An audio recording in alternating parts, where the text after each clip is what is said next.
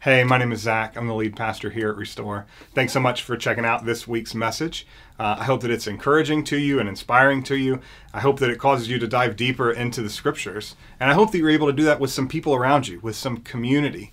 But if you don't have that, we would love to invite you into the community here at Restore. If you want to take a next step, get more connected, you can just go to restoreaustin.org/connect, fill out a card on there, and I will personally reach out to you in the days after you do that. And if you want to grab coffee with me or just get more information about the church, I will make myself available to you for that. As you will hear, we are in this thing called a year around the table, and it really comes from this vision that God's given us, that Restore will be a place where anyone has a seat at the table and everyone experiences the extravagant love of Jesus. So A, I hope that you experience the extravagant love of Jesus as you check this message out. And B, if you don't have a table to sit at, we want to invite you to Jesus' table here at Restore. The music. I love the Christmas classics. I love the new spins, but I love Christmas carols, I think, most of all. These songs, many of them hundreds of years old, they have such a weight to them. Now, like most people, I usually get caught up just kind of singing through them because I've heard them a million times without really thinking about what they say. But every time I really stop and listen, I'm blown away. Two that I've been meditating on lately are Hark the Herald Angels Sing, which we just sang, and then O Holy Night. And they are both so rich in both music and lyric that I was drawn into this idea of kind of going a little bit deeper with them, studying the stories behind how they came to be and the truth that their words proclaim. And I want to share that with y'all. And so this morning we're starting this two-part Christmas series called Christmas Hymns. Today we're going to talk through the song that we just finished singing, Hark the Herald Angels Sing. And the next Sunday we're going to look at the classic O Holy Night. I'm so excited to share this with you. We've never really done anything like this before, and I think it's going to be really fun. So let's dive in. Now, the first thing you need to know about this song is that it wasn't originally a song, and that the first line was not originally Hark the Herald Angels Sing. In 1739, Charles Wesley wrote a poem entitled For Christmas Day. Now, you may recognize the Wesley name because Charles and his brother John founded the Methodist Church. Charles is also famous for writing between 7,000 and 9,000 hymns during his life, a prolific hymn writer. But like I said, this song actually wasn't a hymn at first. It was a poem. And Charles got inspired to write it as he walked to Mass one Christmas morning and he heard the bells ringing out all over London. And he imagined like the majesty of Christmas coming, of Jesus, of the Incarnation. Now, like I said, the first line wasn't originally Hark the Herald Angels Sing. The first line of Charles's poem went like this: Hark how all the welkin rings. Hark how all the welkin rings. Does anyone know what or who welkin is? Dead silence. All right. I didn't either, so no blame. The common belief among theologians back in the 18th century when this was written was that the universe was divided into three tiers. The bottom tier was kind of the earth tier where humanity dwells. Then there was a middle tier above that where the celestial creatures sometimes descended to like talk to humans or commune with humans. And then there was the top tier where God and the angels and kind of all the celestial beings lived. And that top tier was called the welkin. So that's what he's talking about. Hark how all the welkin rings. So when Charles wrote that, he's basically saying, hark how the highest heaven rings out. Like how the highest heaven is so excited about what is happening. He just does it in like a super nerdy way. And his friend and fellow pastor, George Whitefield, who you might also have heard of, he read the poem and he told Charles, that first line is garbage, man. Like it's so bad. Nobody knows what that is. It doesn't even make sense. So George helped rewrite it and then published it for the first time in 1753 in a book of poems that he had put together with Charles and some other people. Now fast forward about 100 years. That was 1739, 1750s. It's 1840. And a 31-year-old guy named Felix Mendelssohn is an up-and-coming composer in Germany. Now, to celebrate the 400th anniversary of Gutenberg inventing the printing press, Mendelssohn is asked to write a song. He does, and it becomes known as the Gutenberg Cantata. And the song turns out to be really popular and really easy to sing. And so in typical German fashion, it makes its way into the pubs, and they sing it together, holding brews and singing like these tavern songs like they always used to do. And by 1855, so 15 years later, this drinking song was being sung in taverns and bars all over Western Europe, not just in Germany. And a man named William Hayman Cummings heard it in England, and he decided to pair the tune that he liked so much with Charles Wesley's poem from 100 years earlier. And the rest is history. Hark the Herald Angels Sing As We Know It Now was born, and today it's one of the most popular Christmas songs in the world. Now, why do I tell you all of that? First, because I researched it, and I want you to be proud of me, because I learned a lot. But secondly, more importantly, because by the time Cummings combined the music and lyrics to make the song what it is today, Charles Wesley, John Wesley, George Whitefield, and Felix Mendelssohn had all passed away. They died without ever hearing what would become the most well-known song that any of them ever worked on. Now, here's why that matters. You never know what God is going to do with the things you create. You never know what God is going to do with the things that you create. We have so many creative folks here at Restore. Writers and artists, musicians and producers and filmmakers and designers and engineers and more. I could go on and on. And even if you don't do it vocationally, we create every time we share an idea with someone or we write something meaningful down. You may never get to see the full fruits of your creative work, but God is still using it. So please don't stop. The world needs you and your creativity. So that's for someone this morning. Whatever you're working on, whatever you've got going on, keep going. Keep doing it. Because you never know how God is going to use it. Now, we have some background. I want to jump into the lyrics.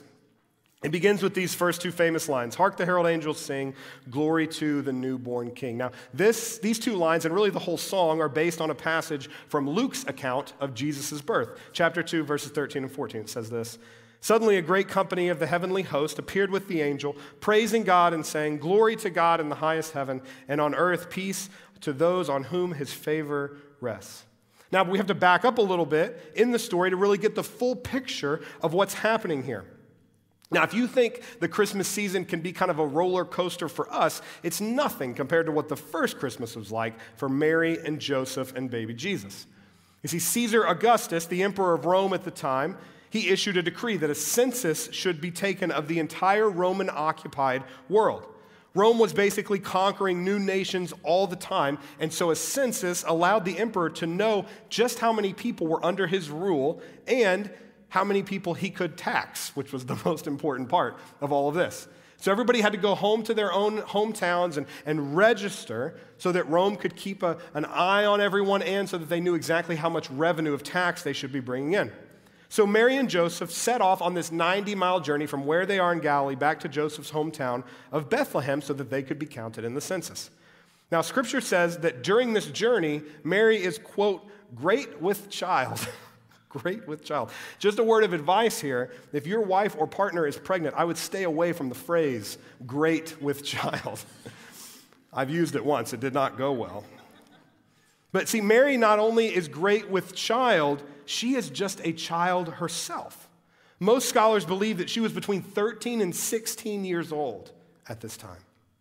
And if you remember the story, Mary got pregnant before she and Joseph were married. So this young and poor and scandalized couple have to travel a really long way to Bethlehem. If that wasn't hard enough, fast forward to after Jesus is born and the little family is forced to become refugees and flee to Egypt because jealous King Herod is killing every young boy in the area in an attempt to find and murder Jesus. But even in the midst of all that, the angels are singing, glory to the newborn King. Glory to the newborn King. That is such an incredible line because as you can probably surmise from the story I just told, Jesus was far from a king in the eyes of the world. The circumstances surrounding his conception and birth and early life are about as polar opposite from royalty as you can get. And yet, the angels sing, "Glory to the newborn King." And they aren't singing it quietly.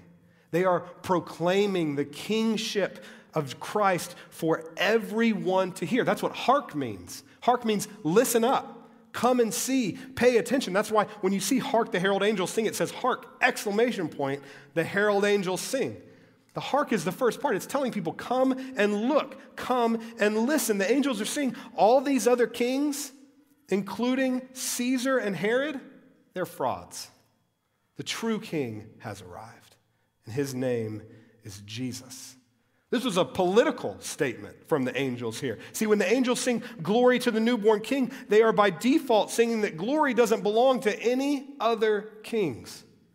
That's why Jesus is often called the King of Kings. It reminds me of this line from Mary's Magnificat. That's the song that she sings about Jesus right after finding out she's pregnant. She's with her cousin Elizabeth, and she just starts singing this beautiful song. Luke 1:52. He has brought down rulers from their thrones, but he has lifted up the humble.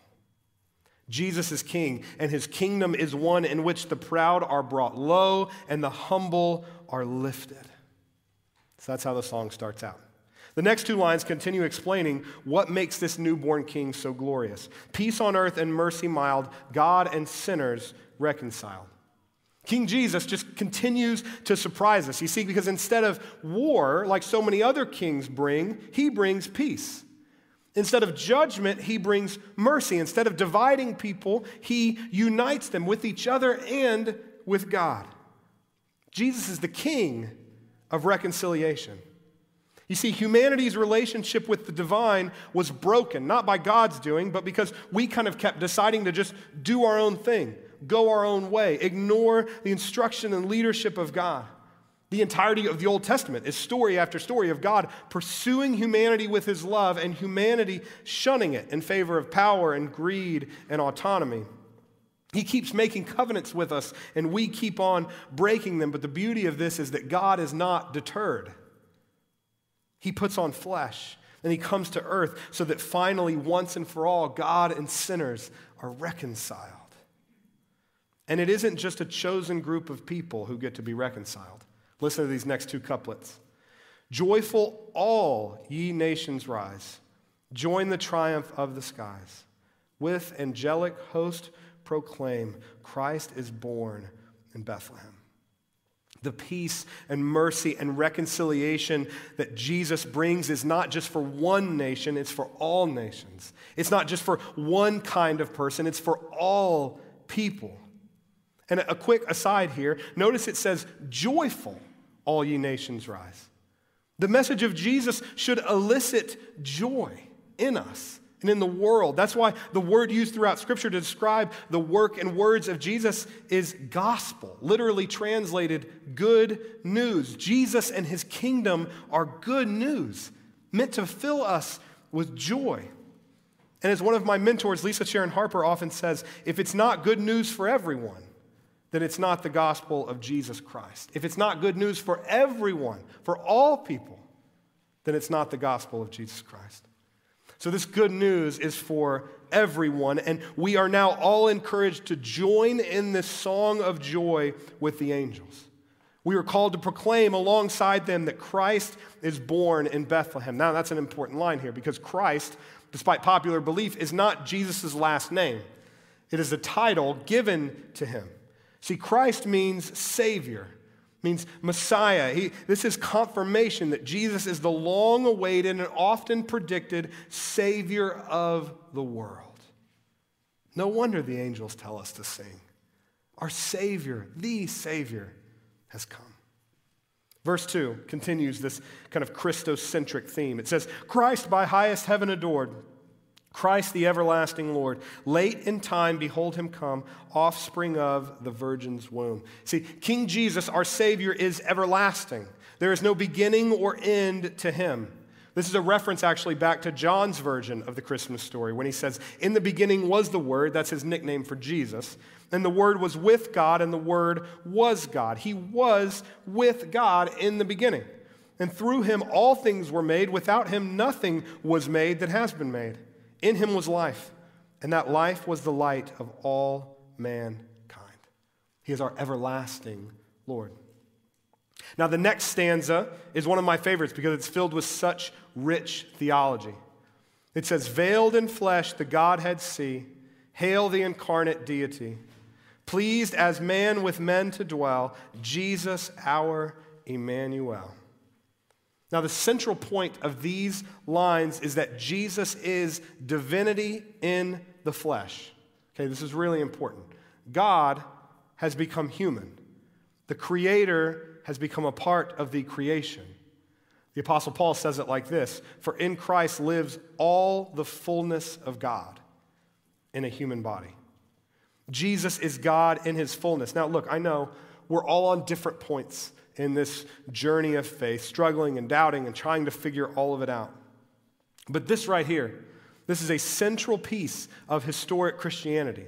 The claim of Jesus' divinity alongside the claim of Jesus' resurrection from the dead are the two hinges upon which the door of Christian orthodoxy swings. It's not just that Jesus was an amazing teacher who performed miracles and practiced the most radical faith that anyone had ever seen. It's that he did all of that as God in the flesh. It's not just that he was born and lived and died. It's that death couldn't hold him down and he came back to life. You see, Jesus is not a symbol sent here to represent the likeness of God. He is not a prophet sent here to teach us about God. Jesus is God. That's why this song and all throughout Scripture, he is called Emmanuel, which literally means God with us. Emmanuel, God with us. That word's actually first used in a prediction about Jesus from the Old Testament prophet Isaiah. It says, "The Lord himself will give you the sign. Look, the virgin will conceive a child. She will give birth to a son and will call him Emmanuel," which means God with us. Matthew, in his Christmas story, actually quotes this prophecy from Isaiah. And then he ends his account of Jesus' life with this kind of benediction from Christ. Jesus says, "And surely I am with you always to the very end of the age." Y'all, those are actually Jesus' last recorded words after he is resurrected and right before he ascends back into heaven. The final words, don't miss this, that Jesus leaves with us are, "I am with you always. I am and forever will be your Emmanuel." And he's not just Emmanuel in the abstract. I love how the lyric says, "Jesus, our Emmanuel." See, Jesus is not just God with us in the collective. He is also God with me. And he's God with you and with you and with you and with each one of us. Our incarnate God is personal. Look, maybe Christmas is like not your favorite time. Maybe it's a difficult season for you. Or maybe Christmas, this one, just this year, is especially difficult for some reason. Maybe Christmas time always makes you miss someone, or maybe this is one of your first Christmases without them. Or maybe everything that has happened in these last few years has meant some separation in your family or friends, and you're just kind of feeling alone. The message of Christmas, y'all, is that you are never alone. The newborn king came for the whole world, but he also came for you. Emmanuel is with us, yeah, but he's with you, each of you.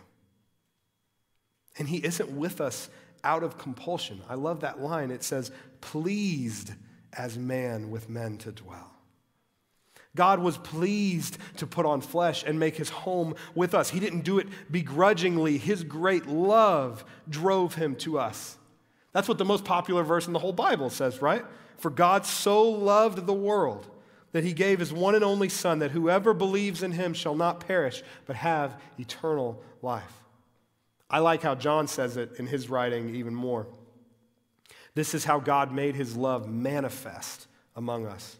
He has sent his one and only Son into the world that we may live through him. This is love, not that we loved God, but that he loved us and sent his Son as an atoning sacrifice for our sins. It was God's love for us that brought him to earth. It was God's love for us that drove him to the cross, that propelled him out of the grave and made him our forever Emmanuel, God with us. Okay, time for the last verse. Hail the heaven-born Prince of Peace. Hail the Son of Righteousness. Now, I'll be honest with you. I kind of struggle with these two lines, which may sound a little bit strange, but I want to tell you why. I think far too often in the American church, these concepts of peace and righteousness have been corrupted. They've been kind of ripped away from their original meaning and sterilized to kind of make them more palatable for us. Sometimes I think it's inadvertent, but sometimes I know it's not.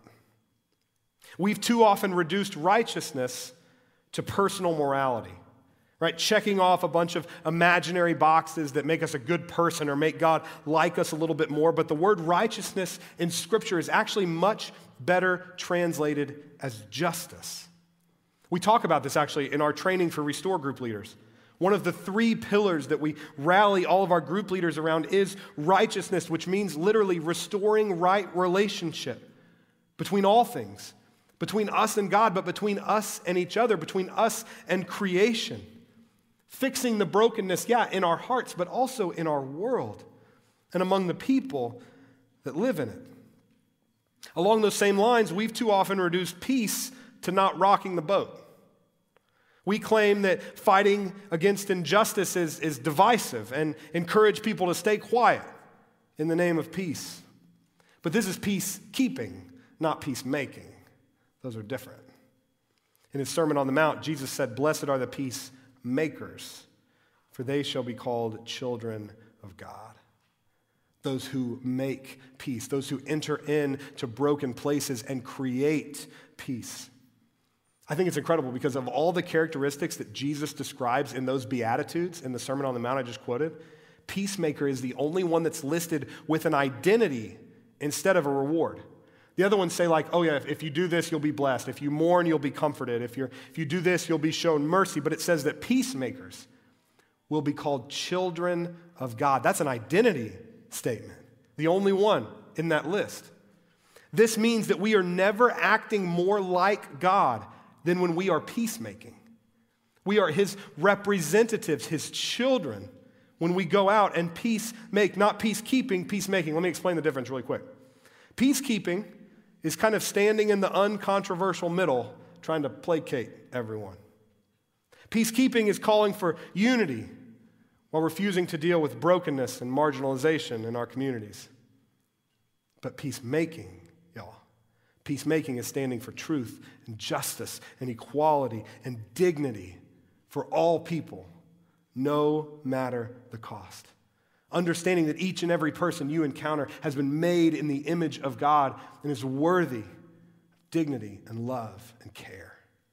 That's peacemaking. When we understand peace and righteousness correctly, those lyrics really start to come alive and they become really beautiful, I think. Next, it says, light and life to all he brings, risen with healing in his wings. This is a resurrection lyric, plain and simple. Jesus overcame sin and death and everything evil could throw at him by dying on the cross and then rising again. And Jesus offers that resurrected life to everyone. Again, Charles Wesley here is making sure that we know Jesus doesn't just bring healing and light and life to some people. He brings it to all people. Life and light to all he brings. Now the song comes to an end with this really beautiful stanza. It says, mild he lays his glory by, born that man no more may die, born to raise the sons of earth, born to give them second birth. The first line in that stanza about Jesus laying his glory by is a reference to giving up his privileges to be with us. That's what he did when he put on flesh. As Paul says in his letter to the church in Philippi, Jesus, who being in very nature God, he was God, did not consider equality with God something to be used to his own advantage. Instead, he gave up his divine privileges, took the humble position of a servant, and was born as a human being. That's what Jesus did. His love drove him to that for us. And then those last 3 lines are all declarations about why he was born. When we sing this verse, we are proclaiming that the Christmas story, it's not just a charming anecdote about a cute baby. It is a pronouncement of a profound shift in the cosmos, a turning point in the history of the world. Jesus is the end of evil's reign. Listen, he is the death of death. Jesus is the death of death. One of my favorite songs we sing here at Restore is called The Passion. The chorus says, "Our chains are gone, our debt is paid, the cross has overthrown the grave, for Jesus' blood that sets us free means death to death and life for me." Death is awful. I know a lot of your stories, I know that most of us are not unfamiliar with death. In fact, we've been reminded of it in a whole new way these last 2 years, as over 5 million people worldwide have passed away from COVID. Death, especially that amount of it, is horrific. It's devastating. But it no longer has the final word. Jesus is the death of death.